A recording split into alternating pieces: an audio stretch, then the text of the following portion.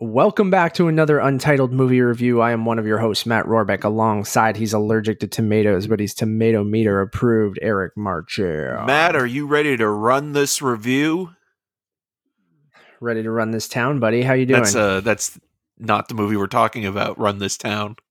That's also another movie. Yeah, that is. Today we're just reviewing Anish Chengnadi's Run, starring Sarah Paulson and Kira Allen. Released today, November the 20th on Hulu in the United States. It does not have a Canadian release date as of yet, so apologies to our Canadian listeners. You're getting a sneak peek on if this movie's worth it, but you won't be able to see it for a little while. If it's anything like some of the other Hulu original movies, it might take a while. I know we have Happiest Season coming, which E1 is distributing here in Canada, so we are getting it on Wednesday, the 25th of November, but something like Palm Springs is getting released in December finally here in Canada. But sorry, we are reviewing Run, so this one's for our American listeners. Hey, and we should everybody. also say with Eric, Palm Springs, it's Amazon Prime Canada that is streaming it. Yes, yeah. Thank you for clarifying that. Yeah, so with these Hulu originals, it looks like they're kind of jumping around to different spots depending on who picks up each individual movie for the international rights. Which is, we're getting into interesting territory, especially with the recent news with like Wonder Woman on HBO Max in the US, and a lot of these services like Hulu and HBO Max aren't available here in Canada. So we're always wondering kind of what our options are, but we know we have some international listeners, especially American listeners. So we still wanted to review Run just like we did with Palm Springs a few months ago. So without further ado, Eric, what is Run? So yeah, Matt mentioned that this is from director Anish Chaganty, who also directed Searching, which was the screen life suspense thriller with John Cho searching for his kidnapped daughter. We have a review up if you guys want to check it out. This time around, he's reteaming with the his same co-writer, Sev Ohioan, to make a more conventional horror movie, although it is playing with certain tropes that were in Searching, that certain confinements, sort of, with no cell phone or no technology at the protagonist's disposal. But essentially what you have is a two-hander with Sarah Paulson as an overbearing mother, who is basically gaslighting her teenage daughter, Chloe, played by a relative newcomer, Kira Allen, who I think, in my opinion, is the best part of this movie, is also the first wheelchair-bound actor in 70 years to take a leading role since Susan Peters in The Sign of the Ram. Which is despicable. Yeah, really, yeah. Well, I mean, we'll talk about that as we go on a little bit. Yeah, we'll talk about it. As we move on. But yeah, it becomes this two-hander, sort of a fight of the wills, a battle of the wills, and whether or not the mom, Diane, played by Sarah Paulson, is specifically, keeping her daughter captive in their kind of isolated small town in Washington State, which is actually shot in Manitoba, in this kind of secluded, isolated, sort of just outside of their town home. And everything is kind of, other than, going shopping once a week, produce is grown there. There's a routine where the Chloe character, as we learn in the beginning, or maybe not, has multiple autoimmune disorders, from arrhythmia to asthma and paralysis. And this is one of the many things that this movie does in terms of spoon feeding, is that it gives you the medical definitions of each one of the illnesses that the character has. And then with the last one, paralysis, it has the word run, and then it sort of highlights that. And I knew that was going to happen as soon as you see them come up slowly, like the name of the autoimmune disorder, and then the definition, and then the name, and then the definition. And then at the very end, you see paralysis, and it's like, it could affect walking or run. Or like running, or like, you can't walk or run. And then you see run, and then it's just, highlighted. And then it's like, that's the kind of movie it is. There's a lot of suspension of disbelief. There's a lot of, there's a lot of sort of play with the idea that, is this real? Is this not happening? Is it all in the character's head? But then it kind of becomes pretty clear. But I would even say in the opening prologue of the movie, you're pretty much tipped off to what this film is going to be and what the character motivation is for Sarah Paulson's character. Like, it feels like it's not really hiding anything, even though it wants to kind of be more twisty than it is. Twist, so, yeah. It's pretty I think it's well made. Like, it looks good. It's, the performances are fine. I think Kira Allen is the best part of this in terms of performance. I think she's actually even better than agree, Sarah Paulson. And Sarah Paulson is interesting because, like, she doesn't play it up to 11. Like, she kind of plays it in this weird kind of middle ground where she can be big, but she's not as big as like Faye Dunaway and Mommy Dearest, or even, like Kathy Bates in Misery. And that's what this movie reminded me the most of. It's Misery with Mommy, basically. Yeah, no, I agree with you. I was mostly underwhelmed by this. Like, I was pretty disappointed. I like Searching quite a bit. I thought that was a huge pleasant surprise just from the style and some of the twists in that movie. I feel like while they're ridiculous, I feel like they work a little bit better than in this movie. And I agree with you that Kira Allen is kind of like the best part of the movie.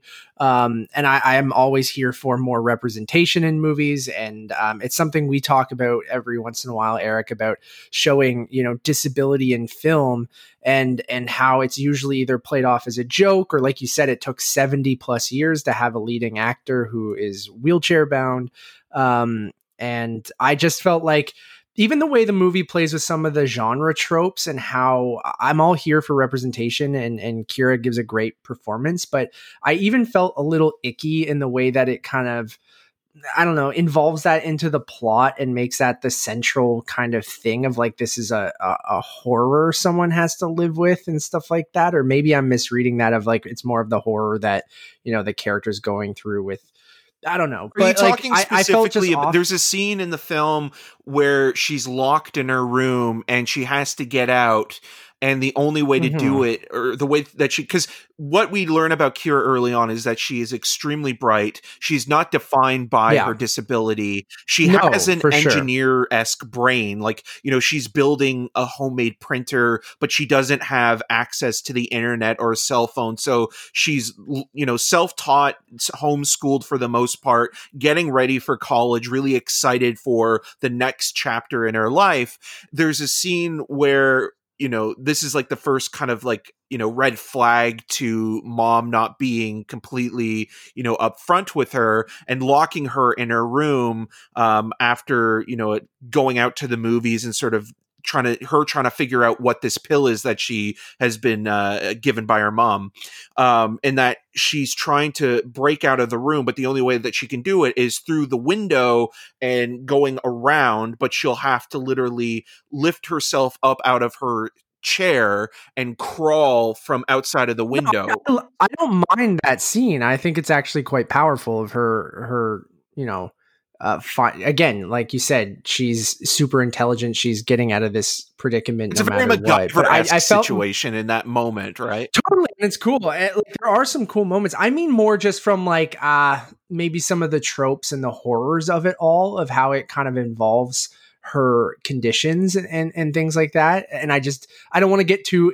much into spoiler territory, but there was some of that stuff that I just felt like is played up as like, this is horrible things that are happening to you. And while I want more representation in movies and things like that, I don't think it always needs to it's good stepping stones, right? You use genre as a way to get in, and you go, okay, well, we can cast, this girl who's very talented because it makes sense for this role. But like, I just like, if we're going to, I think it's better to have it not be the central kind of plot point, or some of the things of like, oh, someone's doing bad things to you, which it ties into her conditions and stuff like that. And that's the stuff that kind of rubbed me the wrong way. And maybe I'm misreading that. I don't know. Or maybe I'm reading too much into that. And maybe someone who's maybe, more informed on it all, that can kind of enlighten me. I don't want to misspeak or anything, but that stuff just to me, I went, like I love seeing representation in film, and I love seeing this, like you said, the first in 70 years. But I just felt at times going, there could have been a better way of having representation of, people with disabilities and things in film that doesn't need to revolve around. Do you know what I'm saying? No, I get what you're saying, and the kind of like how the movie kind of handles it, but there's this weird kind of sort of double-edged sword to it, because it is a genre movie and it is kind of playing like, I mean, a lot of horror movies or suspense thrillers, like horror films, play with exploitation, and this is more of a conscientious effort, and it's not sort of, taking her disability lightly. And, if they were to have cast an able-bodied actor, I could have seen some of the twists kind of being even more preposterous or offensive in some way or another, and less sensitive to the situation. But you look at something like Sound of Metal as well, which is also now starting to get released in theaters, if theaters are opened, and eventually it'll be on Amazon Prime in the US, and it's also going to be on the TIFF, the Lightbox digital streaming. And you look platform. how that movie kind of deals and handles, with the deaf community and the idea of someone losing their hearing. And, Riz Ahmed is not actually losing his hearing in real life, but the director has somebody in his own life that he knows, and he can sort of, take those experiences and write it into the script, and actually bring in actors like Paul Raci, who plays the deaf counselor that he goes to in the film, and who actually also can bring a lot of his own experiences and thoughts to the production, and bringing in a cast that is, also, basically kind of giving them more insight than maybe what would be written if it was a kind of typical studio movie. This is basically, saying like, okay, well, we'll give ourselves a pat on the back because we've hired somebody with a disability, which is great, and I think that she is really, really good in the movie. But at the same time, it could have been deeper. I think it could have explored it a little bit further, and it kind of feels like when it does tackle it, it only goes to the point where it's like, okay, we'll have certain scenarios or set pieces where we have the character in, dire situations, which is, or in peril, which is a lot of these kind of horror movies in general. But at the same time, we're not going to go too deep with exploring it because, we're maybe uncomfortable or don't know enough to really get there. That's what I'm kind of thinking. Yeah. And that's what I kind of meant. Thank you for putting it that way. And bringing up Sound of Metal was a great kind of comparison, where I'm like just using it as this like plot beat for this like sinister aspect of it, just kind of, I don't know, rubbed me the wrong way a little bit. But that being said, I don't want to get too hung up on that. Like I agree with you that Kira Allen's performance is pretty solid. Sarah Paulson, always hit or miss for me. I do feel like at times she was at 11 and I could have had it toned down, but I think she's mostly okay.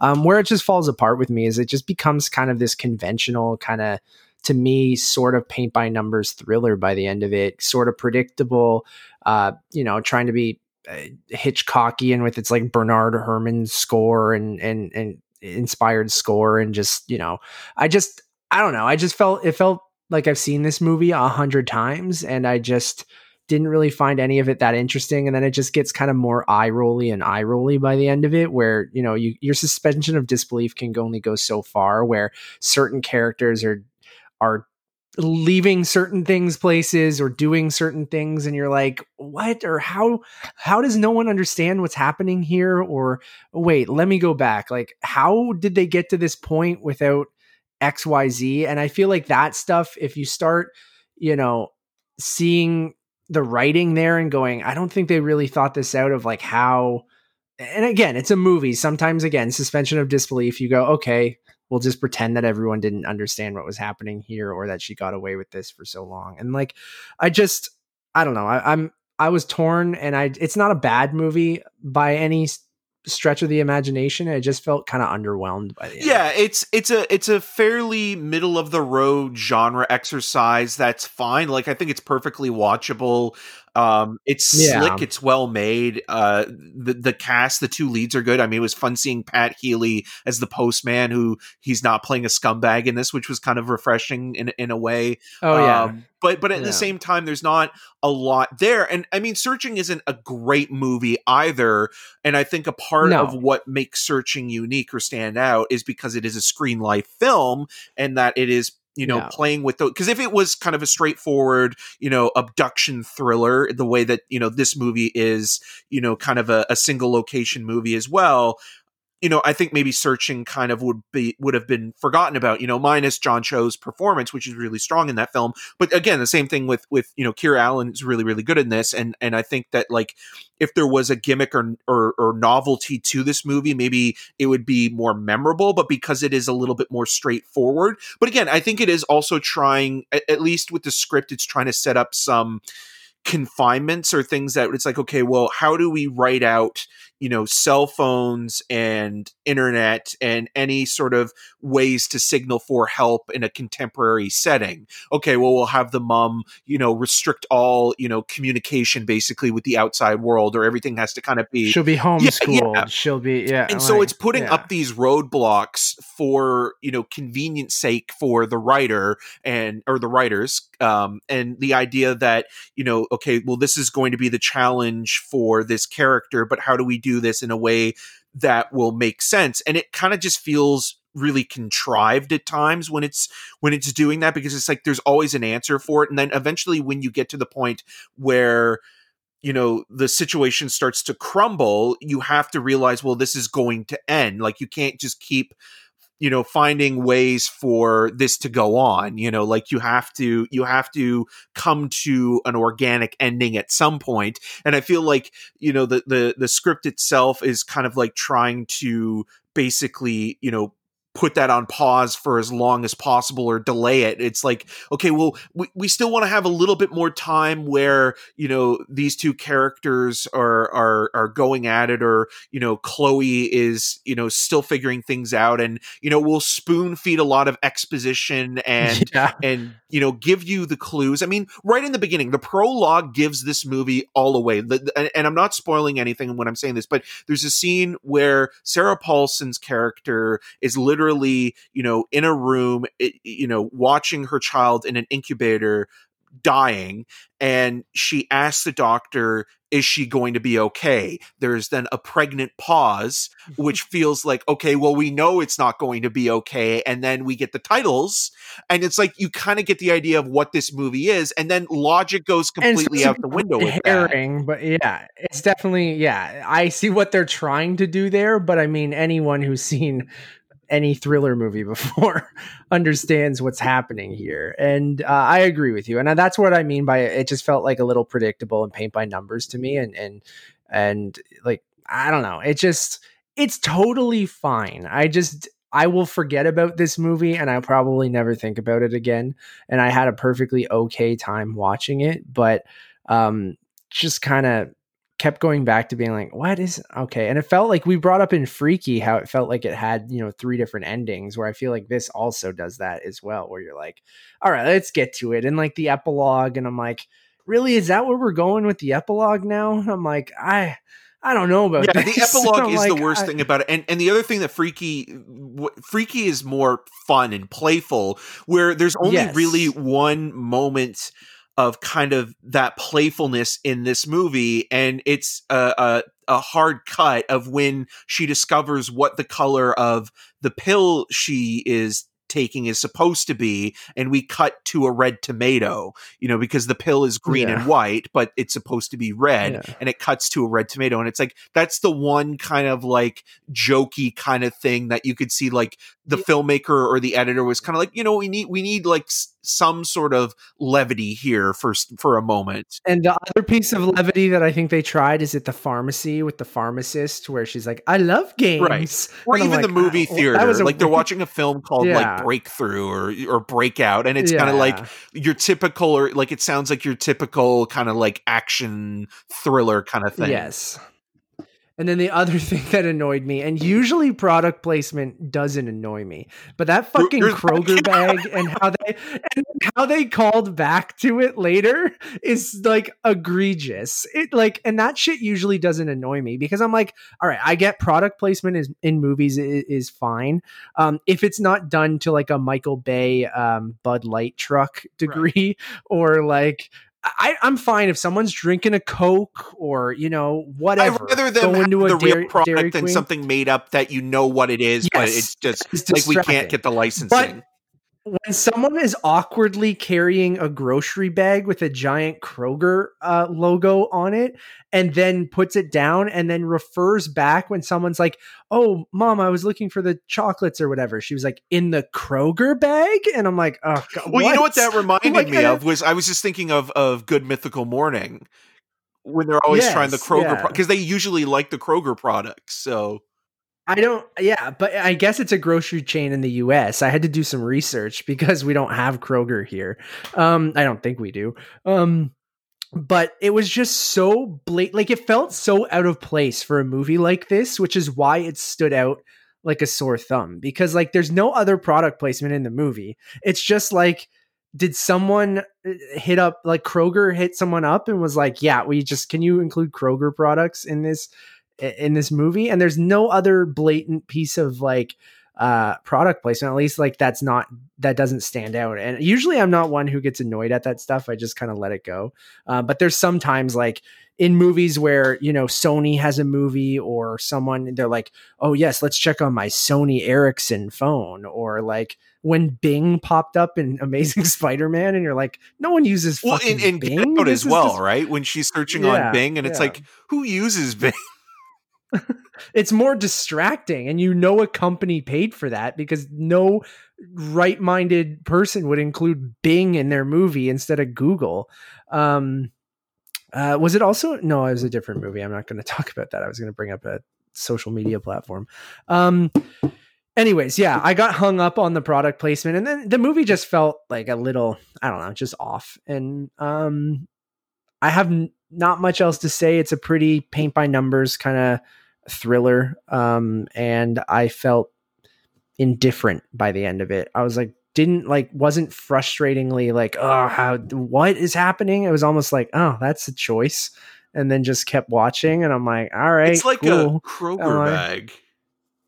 God, I hated that part, dude. It didn't bother me like you did, but like I understand what you're saying because it's like it's just strange how they refer to it more than once, and they could have just said like shopping bag or like oh, go to. Yes, we saw the Kroger logo. Chill. Like it was very obvious and in our face, but I'm not going to get hung up on that. But I still didn't care for the movie overall. I'm going to give it a 2.5 out of 5. I'm a little bit more generous. I'll give it a even 3 or uneven 3 because 3 is an uneven number, an odd number. But it's perfectly fine. It's one of those movies when you actually kind of dissect it and start poking holes in the plot, it just kind of starts to unravel completely, and it feels like this movie is trying to be tighter and more cohesive overall and thinks it's smarter than it actually is. Yes, and I think that was my biggest issue with it, and I wish we could have gone into a little bit more, but again, we're both saying it's a perfectly fine movie. If you have Hulu, like, why not watch it? There's not much else right now when it comes to new content. I'm not saying don't watch it. I'm like, just don't have super high expectations. It's like, and like Eric said, you might start picking it apart. And there's stuff we were talking about, you know, off air because we're like, oh, well, let's tiptoe around this because we don't want to give it away. But like, there's so many points in that last act where you're just like, wait, what? And then we're like, not smart people, but at least we can figure out, like, it's not hard to figure out where this movie is going and what is going to happen because it's just, you know, it's not even tipping you off. It's literally saying this is what's going to happen. And when I mean, when I'm saying what isn't even based on plot points, it's more so like how the character comes to the same realization that we had in the opening moments of the movie, right? Like that stuff is what we talked about where I'm just like, again, logic doesn't make any sense there, especially with like, okay, why would you want to give this character the information she needs to justify what she's doing? And like the way that it kind of, you know, plays out, it's like, well, I mean, that's your own fault that she figured it out, because you put her in the fucking place where she could find it all. And the way that it's all there, like, it's just like literally there. Like, it's not hidden anywhere. Like, it's easy to find. And again, I know I'm being cryptic with what I'm talking about, but like, it literally is laid out like the exposition is, to feed you the information of what's going on, to reveal to her what's going on. And, Hitchcock has always been good with that kind of stuff, where it's like, he reveals the bomb under the table to the audience, but the characters don't know about it, and there's suspense there. With this, I didn't feel that suspense. It's no, there's not that at all. And it really wants to be a Hitchcock movie, but like, it's just, I don't know. I think it missed the mark personally. But anyways, thank you all for listening. We got lots of reviews up on the channel right now. So please go check out our other reviews. We have stuff up like Christopher Landon's Freaky, Evan Morgan's The Kid Detective. We got Come Play, which was actually just released today on VOD. So you can check that out without going to a theater now.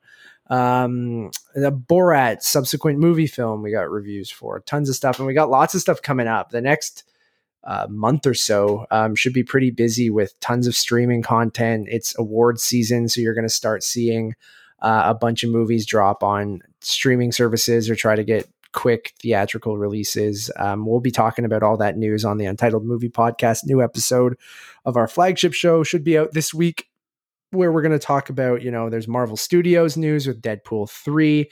There's in Canada, Cineplex made a deal with Universal to match the one in the US with short theatrical windows. Wonder Woman's coming to HBO Dexter's Max. coming back.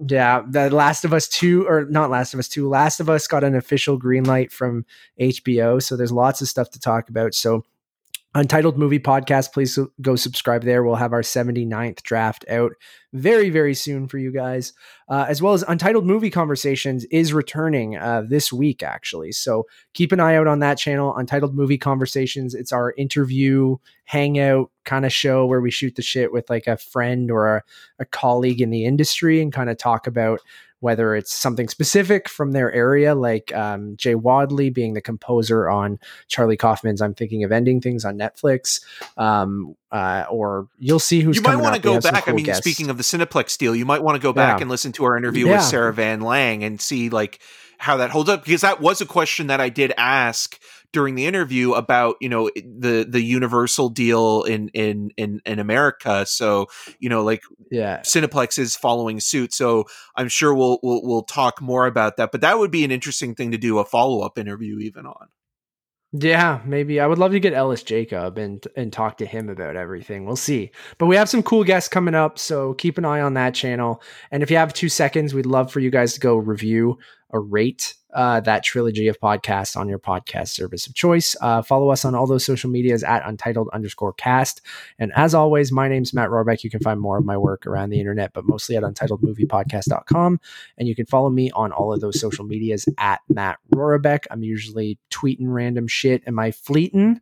I'm fleeting sometimes, Eric. It's Fleet Week, Matt. And then, it's Fleet Week. And then on Letterboxd, if you want to sort of spoil these reviews, you can probably see what I'm going to rate things over there, unless we're embargoed, which I don't change it until these reviews go up. Eric. Yeah, and I'm Eric Marchand. You can find more of my video reviews at rogerstv.com/cinemascene. And I'm on the social medias at EM6211. And I would highly recommend seeking out Sound of Metal, which is really one of the best movies of the year. It handles invisible disability super, super cool. Not super cool, but like in a really well done way. Like, I think we loved it. Nevis, my fiance, has been singing its praises and talks about how it handles invisible disabilities. And I can't wait to rewatch it. I know Eric just did. So I know we're kind of ending a review of Run with saying, go watch Sound of Metal, but you should. Until next time. Run, you fools. Run.